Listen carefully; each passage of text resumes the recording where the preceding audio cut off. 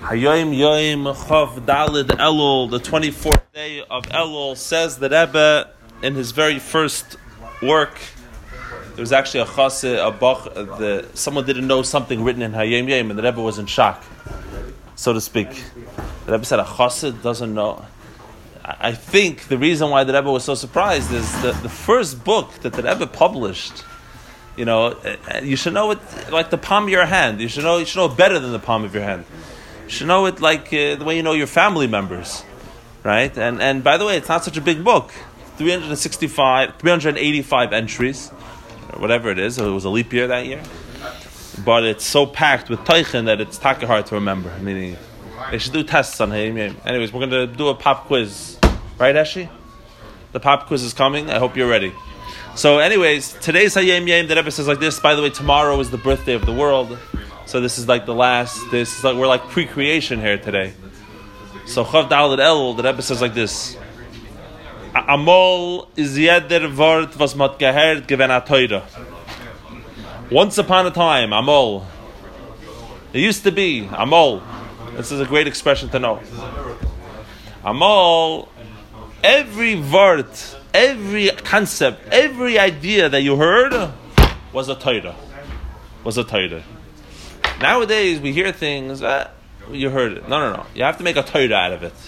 It was a Torah, it was a teaching. It was a life-changing experience. It was, right? Somehow, if you heard it, you had to be something meaningful, something powerful. Obviously, the Rebbe is not trying to tell us history. This is how they used to approach things. He's telling us what it means to be a Yid. Right? What it means to have a new year. Which means that when you hear something, everyone's talking about Lashon Hara now. Because it's one of the good resolutions to take. I'm going to learn the laws of Lashon Hara, I'm not going to speak Lashon Hara. You should be so beyond that it's not even a question of Lashon Hara. Right?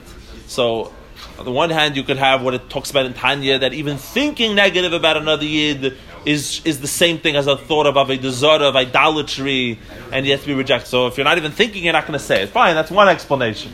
But I'm saying a different word in this Hayom Yom. If everything you hear is a Torah, then how could you hear Lashon Hara? What's the Torah in Lashon Hara? Gossip. This person said to this person, and this person wants this person. Right? The whole thing is not a Torah. A Torah means, right? In other words, you should be so beyond it that everything you hear is so meaningful and so powerful that it's not even beged there. It's not even something you have to discuss about sinful things. And the Rebbe concludes, and everything that you saw, that they used to see, was a lesson in service of God and guidance, hadracha. So what has to be analyzed a little bit in this Hayom Yom is the distinction that Rebbe makes. That when you hear something, the Rebbe says it was a Torah. It was a Torah. Everything you heard was a Torah. Everything you saw was a guidance of what to do, right? And a lesson in Avodas Hashem. On the simple level, you could say that you could be selective who you listen to. The rabbi spoke about listening today. L'shmoya kol shofet. And it's just to hear. Right? You don't have to listen to people. You could drown, right?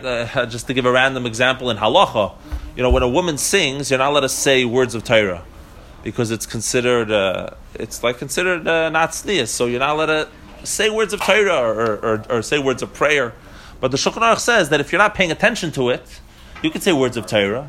It's there, right? But it's not you're not focusing on it. So halachically, it's not a problem, right? Because you're not listening. So listening is much more selective. So you could say that what the Rebbe is saying is that when it comes to hearing, you only listen to teichen dik zachen, only to content-filled things or something that you can make a Torah out of it, and everything you hear, you turn into a Torah. Versus we see things completely against our will. You walk around this world, and events occur, and you see something happening. Over there, not everything is a Torah. But however, everything is either guiding you in your life.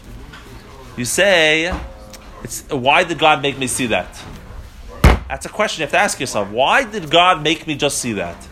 And that you say it's guiding me in what I should be doing today. or what I should be doing, in general. And in general, it's a Hira and Avodah that teaches you lessons in service of God. The reason why the Baal Shem Tov said that when you see negativity in another Jew, you should know that it's a mirror, and you really have that negativity within yourself. And he says that it's literally like you see a smudge, right, in the mirror. Obviously, it's your smudge. You have dirt on your face. So he says it's literally the exact same thing. You see something negative, you're literally looking at yourself. And a tzaddik doesn't see negative, doesn't see bad in another person because he doesn't have anything bad. And therefore he doesn't see anything bad in anybody else. It's a wild statement. But are we to take it literally? Is it a cute word? Yeah, it's literal. What's the mocker? What's the source of this teaching of the Baal Shem Tov? How does he know that when I look at another person, it's like looking in a mirror?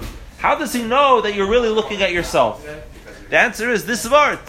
That being that God orchestrated that you should see someone else's negativity, it's in order for you to learn a lesson. So clearly it's a problem with you. Whatever you see is really Hashem made that you should see it because you have that exact problem. Otherwise you wouldn't have seen it. You're going to ask, what do you mean? Maybe the reason why God showed me that person's negativity was in order for me to change that person.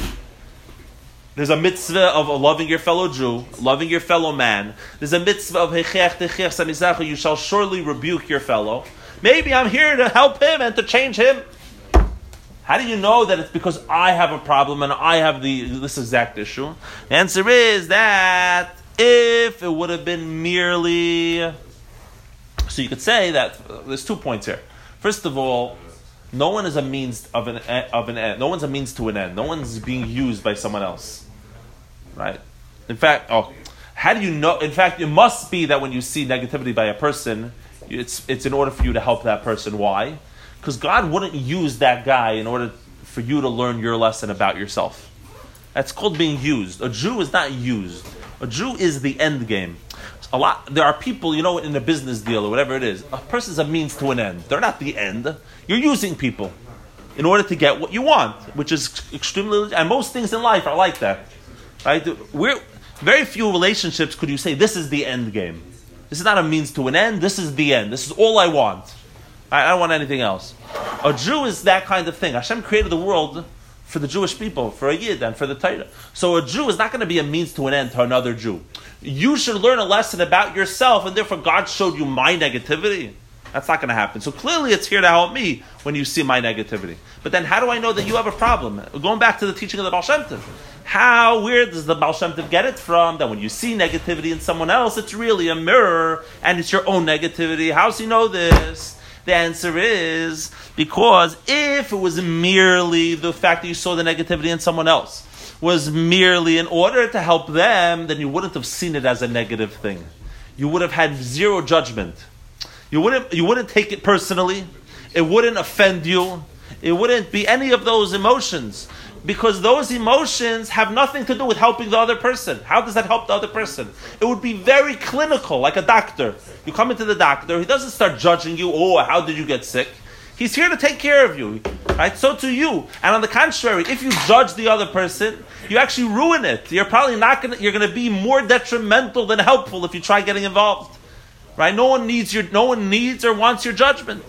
So therefore, the fact that you see it, if you would see it without seeing any negativity, just seeing how much I love you and how much I want to help you grow, and you should be more free and more emancipated on every level, psychologically, emotionally, spiritually, fine. But the fact that you see it as negativity, where's that coming from? The fact that you see it, fine, to help the person. The fact that you see it as negative, the fact that you see it as something bad, the fact that there's a level of judgment, right? That is why did Hashem make that happen? Why do you have that? For only one reason only. You have the exact same issue, and you're being shown the ugliness to your face to tell you that you have this exact problem, and you should therefore you should fix it. And that's what the Rebbe is saying. That whenever you see is Ayron, Avoida, Un Hadracha. Everyone have a fantastic day. Shana Teva Mesukah, Good Kebench